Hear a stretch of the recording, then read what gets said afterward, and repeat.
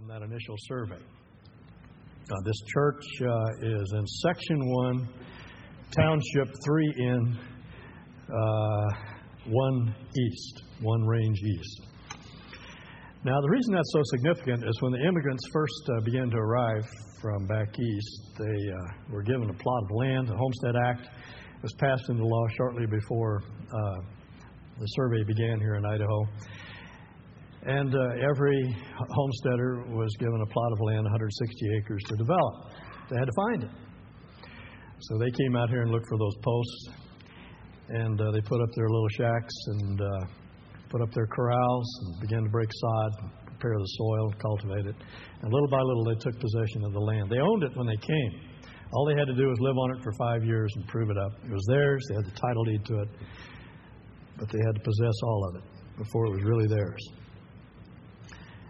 Now, there's a very near analogy to that history in the book of Joshua. It's here in chapters 13 through 19. Now, this is an enormous text in terms of just sheer volume. If I read it from beginning to end, it would take the entire 40 minutes. You might wonder, what good can come out of this? I mean, it's just interminable list of cities and geographical locations and physical features, and what's it all here for? Well, Paul said it's profitable.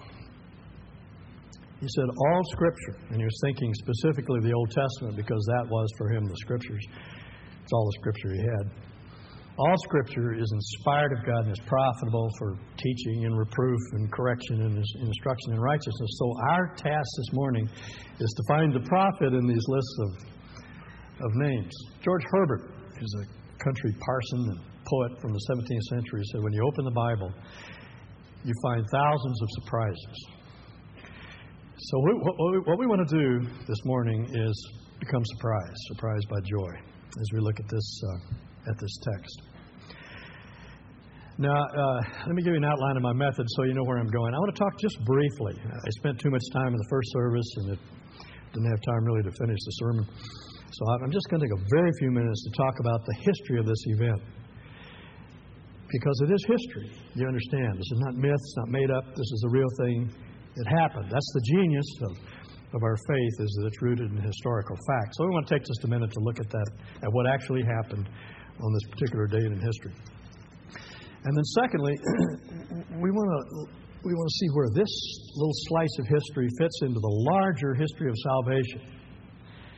The Bible, as theologians are fond of saying, is a holy history. It's the story of how God brought salvation to the earth. Salvation didn't begin with the cross.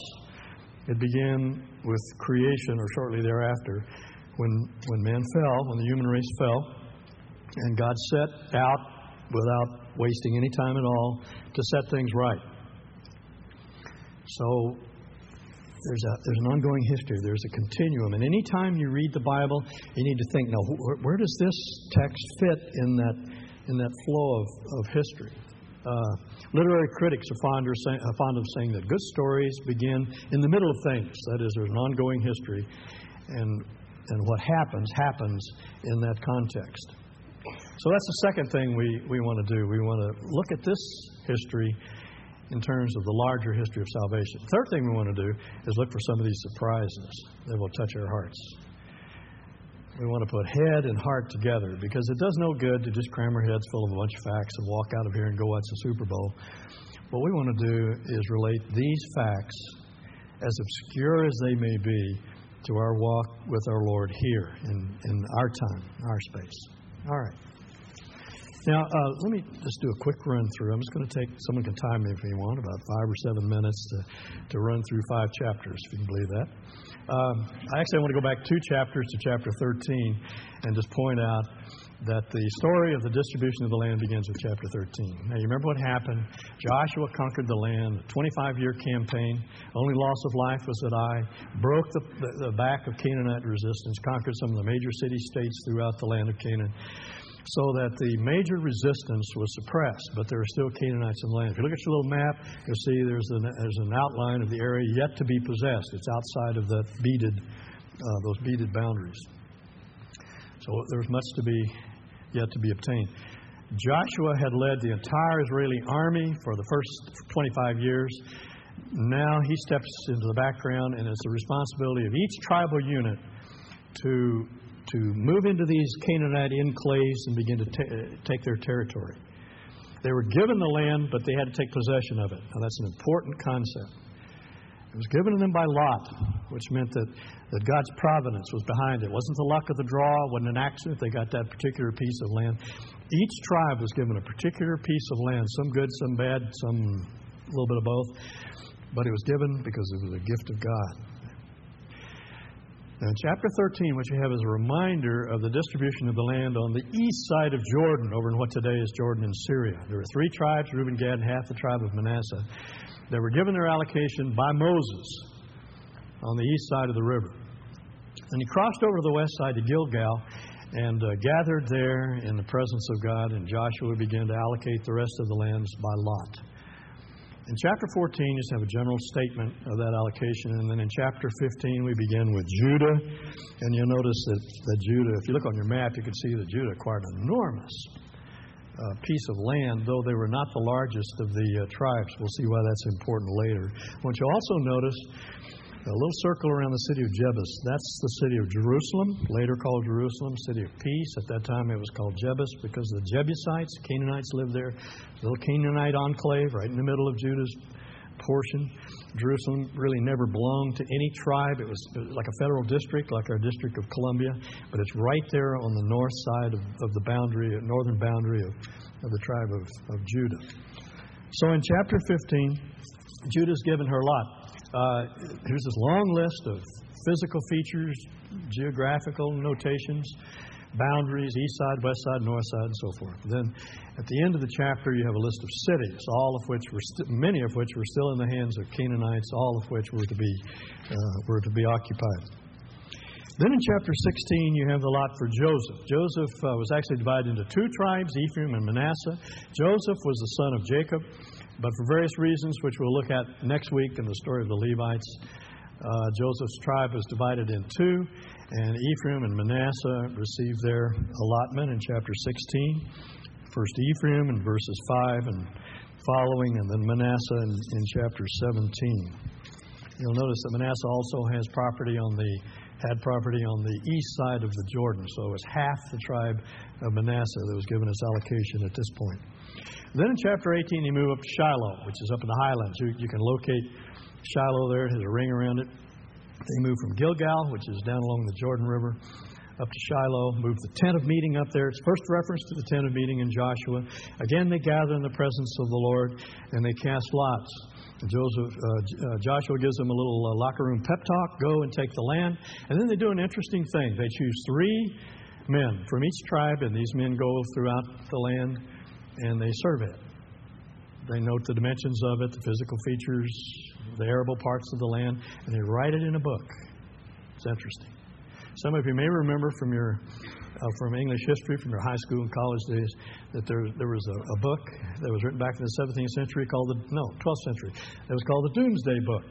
When William the Conqueror conquered England, he sent men throughout England to note where the castles were and where the land grants were, and they wrote it in a book called the Doomsday Book. Well, this was Joshua's Doomsday Book. He actually wrote down the dimensions of the land and the various tribal allotments, and then when the tribes gathered again at Shiloh, they made a distribution of the lands. First to Benjamin in verse 11 of chapter 18, then a little Simeon in 19. Simeon actually was not given land as such. They were given some cities within Judah, and they were shortly after were assimilated into Judah and simply ceased to exist as a tribe. And then in verse 10 of chapter 19, Zebulun, and then 17, Issachar, which is actually part of Manasseh, given part of Manasseh's land. And then verse 32, Naphtali, verse 40, Dan, way up in the north. And finally, in verse 49, Joshua, this wonderful old hero, the general of Israel's army, is honored by being given a very special place. Now, that's 5 chapters in 5 minutes, I think. Now, if you take a look at the map, you can see that there was much land yet to be conquered. There were these Canaanite enclaves here and there. In some cases, if you look, if you can find Mount Carmel, you'll see there's a valley that stretches from Mount Carmel southeast toward the Jordan River. It's called the Plain of Esdraelon. It is even today a highly arable piece of land. It's a farming country. There's a stream, the Kishon, that flows there. It's a beautiful country. And it was in that day. It was a choice piece of land. But the Canaanites occupied it. They had chariots. And the Manassites could never conquer it.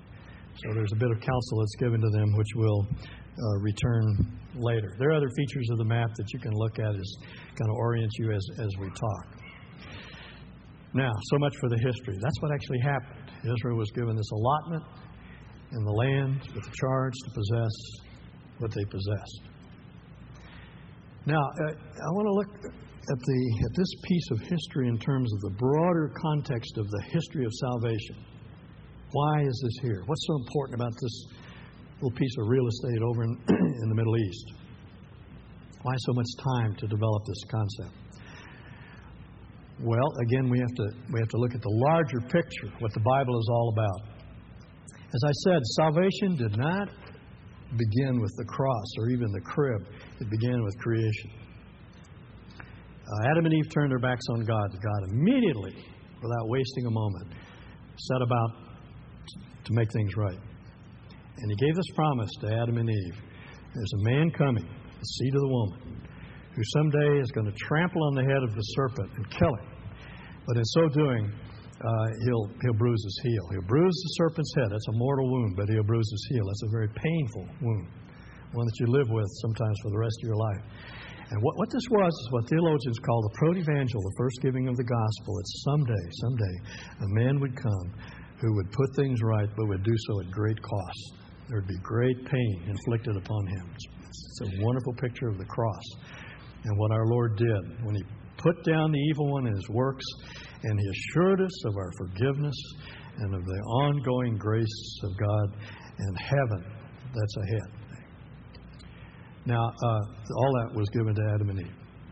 Now, the promise was restated to Noah and specifically to one of his sons, Shem. God said that he would dwell in the house in the tents of Shem. So we know now that the man would come, he wouldn't just be a human being, he would be a Semite. He wouldn't come from Europe. He'd come from the Middle East somewhere. And then we're told that he would be a descendant of Abraham, and then a descendant of Jacob, and then Isaac, and then Jacob, and then the descendant of Judah, one of Jacob's sons. And Jacob, in his dying days, when he was blessing his sons, laid his hand on Judah, who was not the firstborn at all, but the fourth of his sons. Reuben, Simeon, Levi were the first three. And he laid his hand on Judah. And he said, the scepter will not depart from your tribe until Shiloh comes. Shiloh is a Semitic word for the man of peace, the man who makes peace. Here's this remarkable prediction that long before there were any kings that came out of the tribe of Judah, that a line of kings would come out of that tribe which would culminate in the coming of the man of peace, the one that was promised back in the book of Genesis. And you begin to see something that makes some sense out of this geography, that there's a reason why Judah is so prominent. There's a reason why Bethlehem is located there in Judah and in the proximity to the royal city of David, Jebus, because the king would come from Judah. Now, that's the first aspect of the promise, the seed. The second aspect of the promise is a people. Abraham was told that a host of nations would spring from you. And that became literally true. Millions of people claimed that they're descendants of Abraham. And out of this, there was a hard core of God's people who were charged with the responsibility of going everywhere and telling people about Shiloh, about the man of peace who was to come. That was their task.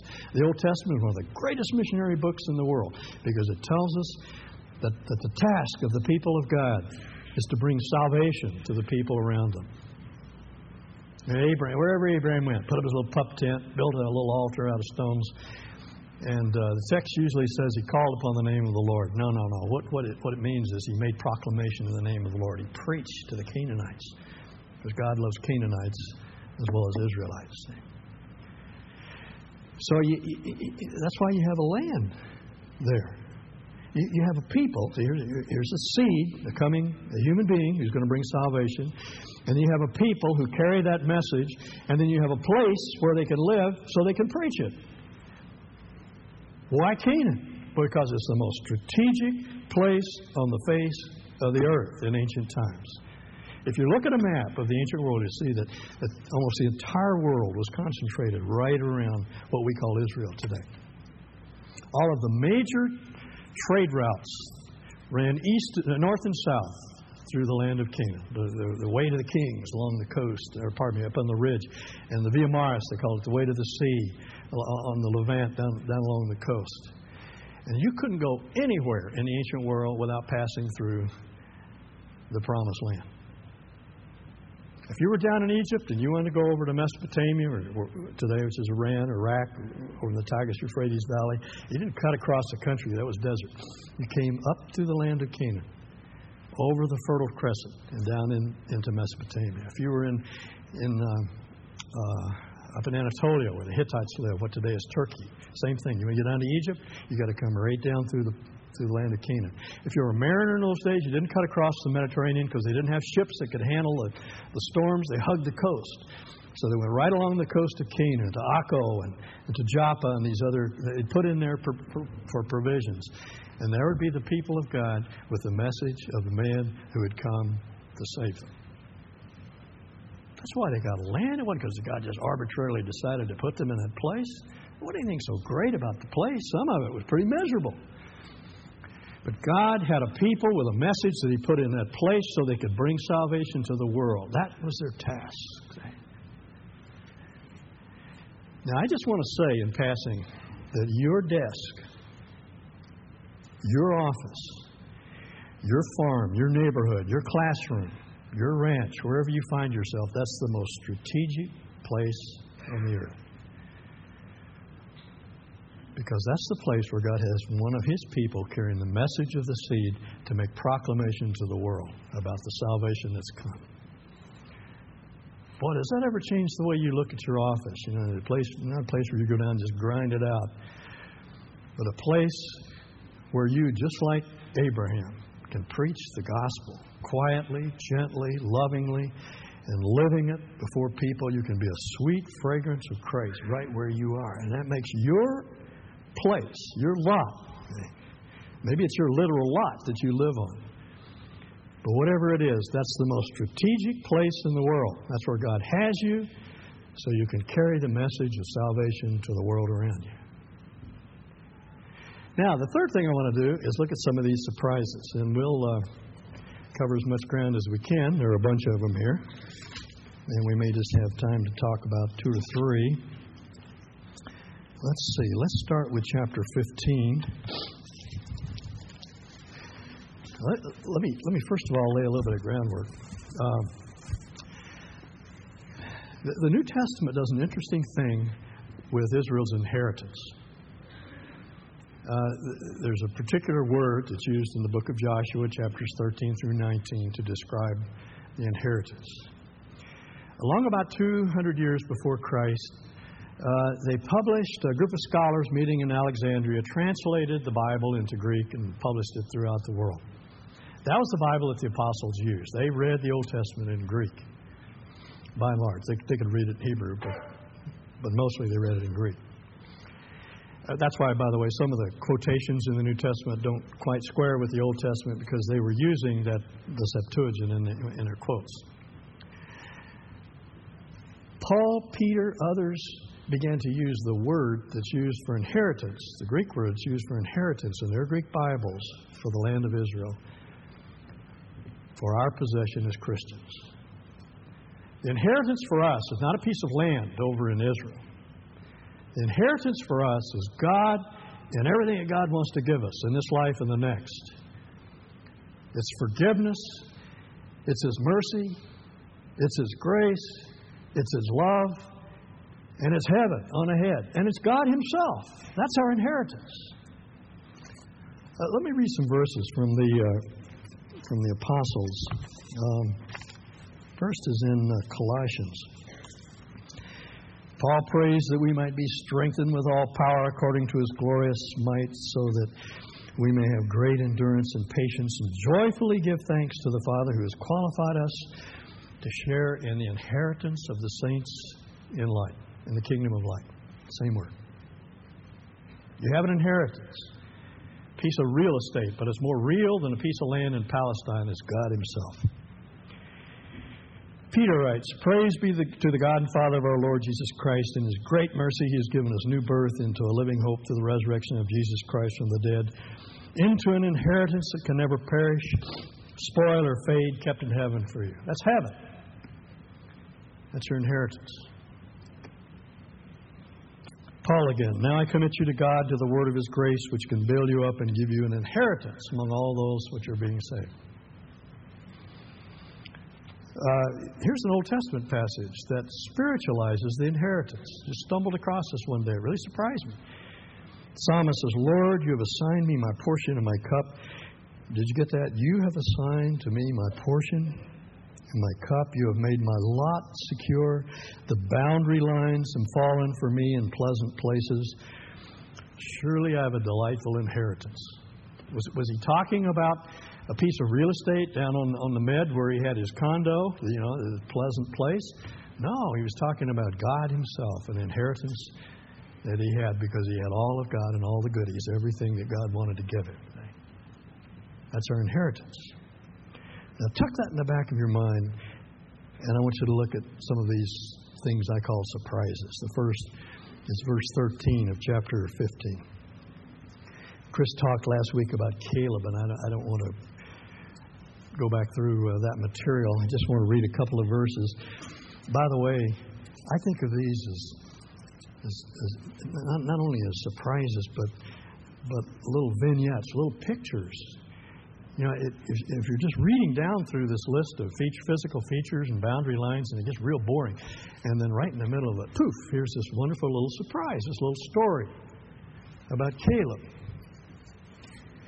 He gave to Caleb, the son of Jephunneh, a portion among the sons of Judah. Actually, Caleb was an outsider. He wasn't a Jew. According to the command of the Lord to Joshua, namely Kiriath Arba, Arba being the father of Anak, that's Hebron. And Caleb drove out from there the three sons of Anak, Shishai, Ahiman, Talmai, the children of Anak. Then he went up from there against the inhabitants of Debir. Now the name of Debir formerly was Kiriath Sefer. Kiriath Sefer means a city of books. It was a repository of Canaanite magical manuscripts and occult literature and pornographic stuff. And Caleb said, "The one who attacks Kiriath Sefer and captures, I'll give him Achsah, my daughter, as a wife."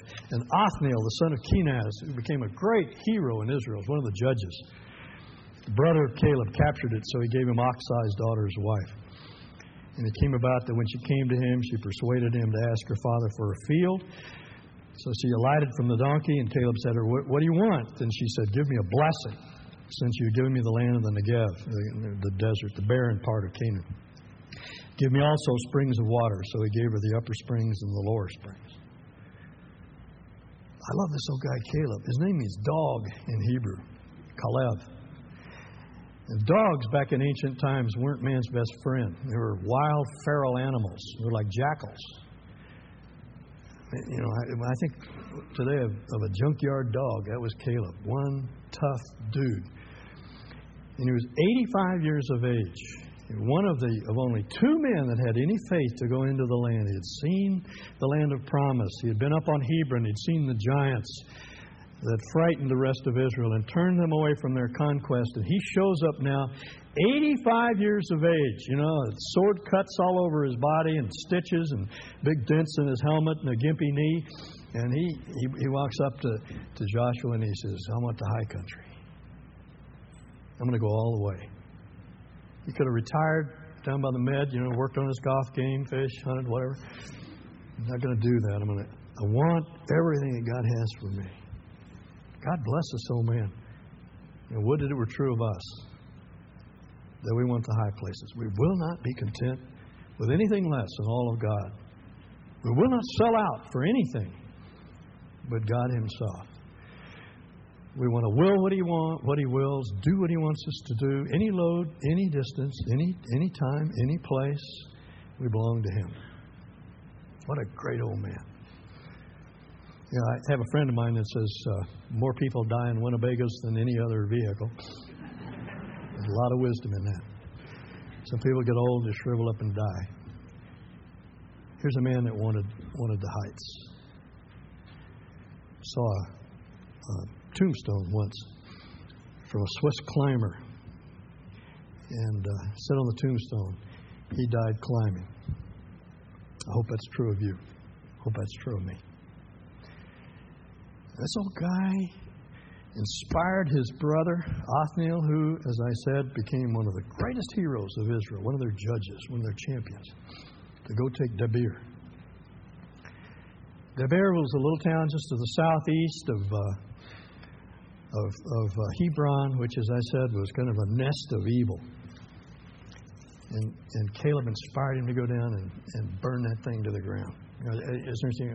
William F. Albright excavated that place back in the 40s, and he actually found a burn layer right at the late Bronze Age burn layer, right at the time of Joshua.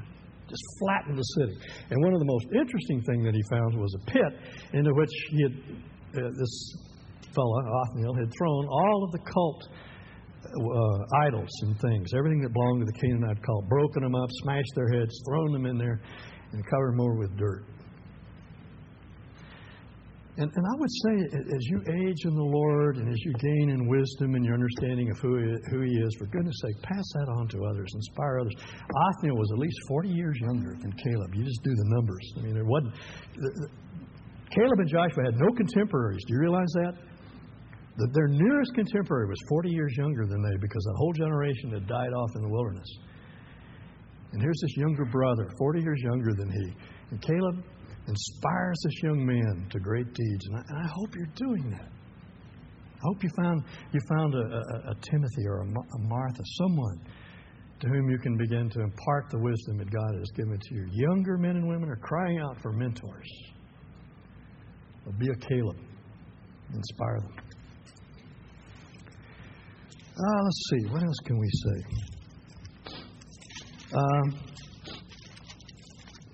Here's an interesting thing. In chapter 18, let's see. Are we out of time?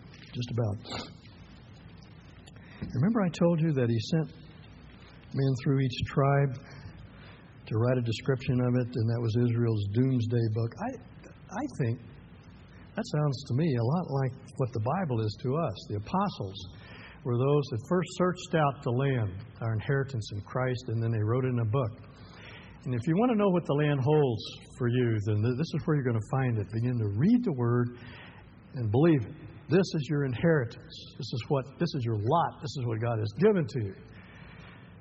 The issue now is to take possession of what you already possess.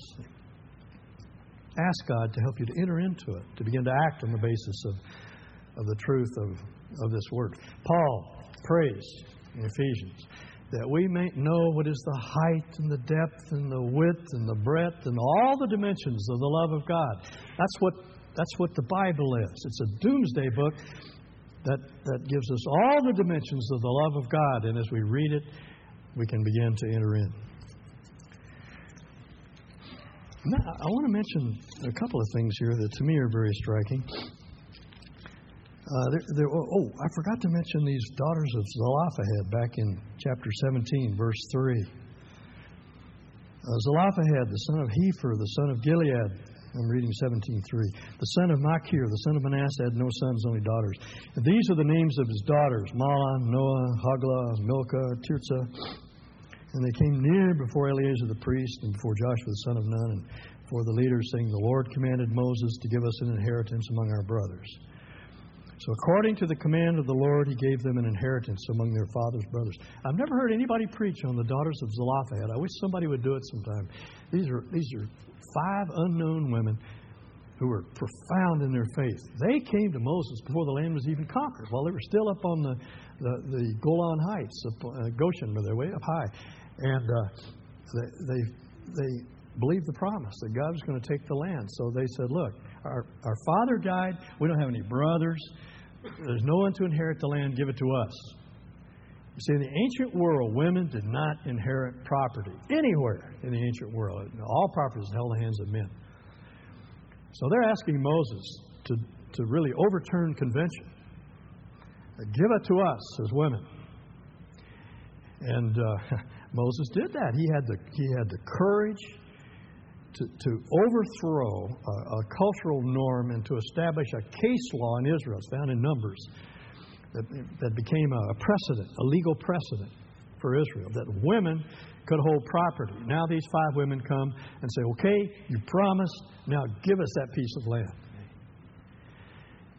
And what I would say from this is to you women, you must not think of yourself as disciplettes or subsets of men or some kind of minor figure in the kingdom of God. And don't let anybody frustrate you. Go for it. There may be leaders in churches and other places. Thank God I don't think it's true here, but in other places, there are leaders that suppress women and keep them from being all that God has intended for them to be. Perhaps you can't work there, but don't let it stifle you. Grow toward God. Grow toward His likeness. Use your gifts wherever you can find a place to serve, because God wants you to enter into your inheritance with everything you've got. Florence Nightingale desperately wanted to serve within her church, and they wouldn't let her. So she founded the Red Cross. And she said at the end of her life, I would have given the church my heart, my mind, my soul, my hands, but she would not have me. So she went outside the church to serve. What a shame. What good could have been done within the church had she been able to use her gifts there? So don't be frustrated because you're a woman. Don't feel you're limited. Take everything that God has in mind for you. Now let's see. 2 other things quickly I want to say, and then we're done. There are some in verse 10. Let's see. Where can I find this best? Okay, chapter 16. Verse 10, there's some who did not drive out the Canaanites. This happened to be the Ephraimites. And then in verse 12, there's some who could not. I want to end on this note. There are 2 classes of people here. There are some who could not, and there are some who would not. In other words, there's some people who cannot enter into their inheritance for various reasons, fully enter into it. These are people who may be saddled with genetic proclivities that make it very difficult for them to be godlike. There are certain obsessions and compulsions and genetic flaws that cause them to struggle in their relationship with God. And though they may try their best, by God's grace, to become a more temperate, less angry, more loving, kinder, gentle person, they find it very, very difficult. They struggle and they struggle and they struggle. Chris made a very interesting observation a couple of weeks ago about God strengthening the Canaanites. I hope you picked up on that. Actually, the way the text reads is that it uses the same words that's used of Joshua, be strong, and in the power of his might. It says of the Canaanites that God strengthened their hand. And I think the same is true of us. There are some sins that God may strengthen in order to make us more dependent upon Him. Now that sounds odd. But here's what God wants your love more than anything else in the world. And He may leave Canaanites in the land. He may leave areas of sin in your life to humble us, to make us more dependent upon Him, to be willing to it makes us willing to spend more time with Him, to move into the sphere of His love with more alacrity. That's what He wants. And when we stand before Him, we'll be just like Jesus Christ. He'll rid us of all of our obsessions, compulsions, sins that we've struggled with. But in the meantime, we will have grown within, closer to Him, and more like Him in other areas. And the illustration of this, which we don't have time to look at, is that the Manassites came to Joshua and they said, we got a bad draw. We got a bum deal. You gave us the land of Israel, and yeah, it's a great spot.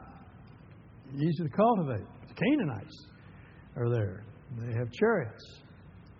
Can't do anything about them. And Joshua didn't feel sorry for them. Just go up into the hills, cut timber, and clear land. Maybe you can't take the lowland, but you can always take the heights. You can get closer to God and more in love with Him. Now, the last group of people that I want to talk about are those who would not, and they're the saddest of all. And I hope that there are none of that sort among us, people who just simply don't want God. Jesus said those are the people whom the cares of this world and the deceitfulness of riches and the desire of other things crowd out their desire for God. There are men here that spend 40, 60 hours a week making money or making a name for themselves, who don't spend 30 seconds a week getting to know God. What a shame. What a shame. When God has given us Himself and everything that He is, when He's given us forgiveness, He's given us His ongoing empowerment, He's given us heaven, and we don't even want to enter in. It's the cares of this world, the unwillingness to suffer for the cause of Christ, the deceitfulness of riches, the desire for other things that crowd out the Word and make us unfruitful. We don't want it. God said, you can have it all. We don't want it. Years ago, my mother gave Carolyn and me a piece of land in Texas. It was really a lovely spot. A little meadow with an A-frame and woods all around it. A little stream flowed through there with cottonwoods and willows. Beautiful, beautiful place. That's where my mother and father used to hide out. And I'd seen it, of course, a couple of times. I don't think I ever really set foot on it, but I'd seen it. And when she died, it was in her will, and it came in our possession. We owned it. Title deed right there. Never lived in it. Never set a foot on it. Never enjoyed it. Never went down there. Didn't want it. So we finally sold it. And there are people like that. God forbid that any of us should be there. Let's go for all that God has for us. Be like Caleb. Go for the heights. Go for God. I was going over some of this material with Carolyn, and she said, you know the three most important things about real estate. And I said, no, what's that? She said, location, location, location. How sweet it is to be found in God. Let's pray. Lord, we hear your words and we hunger to know you better. To be rid of those things that hold us back, that keep us from becoming the women and the men that we so much hunger to be. Thank you for your Spirit who enables us. Thank you for your love that motivates us. May we enter into all that you have given us by your grace. We ask in Jesus' name.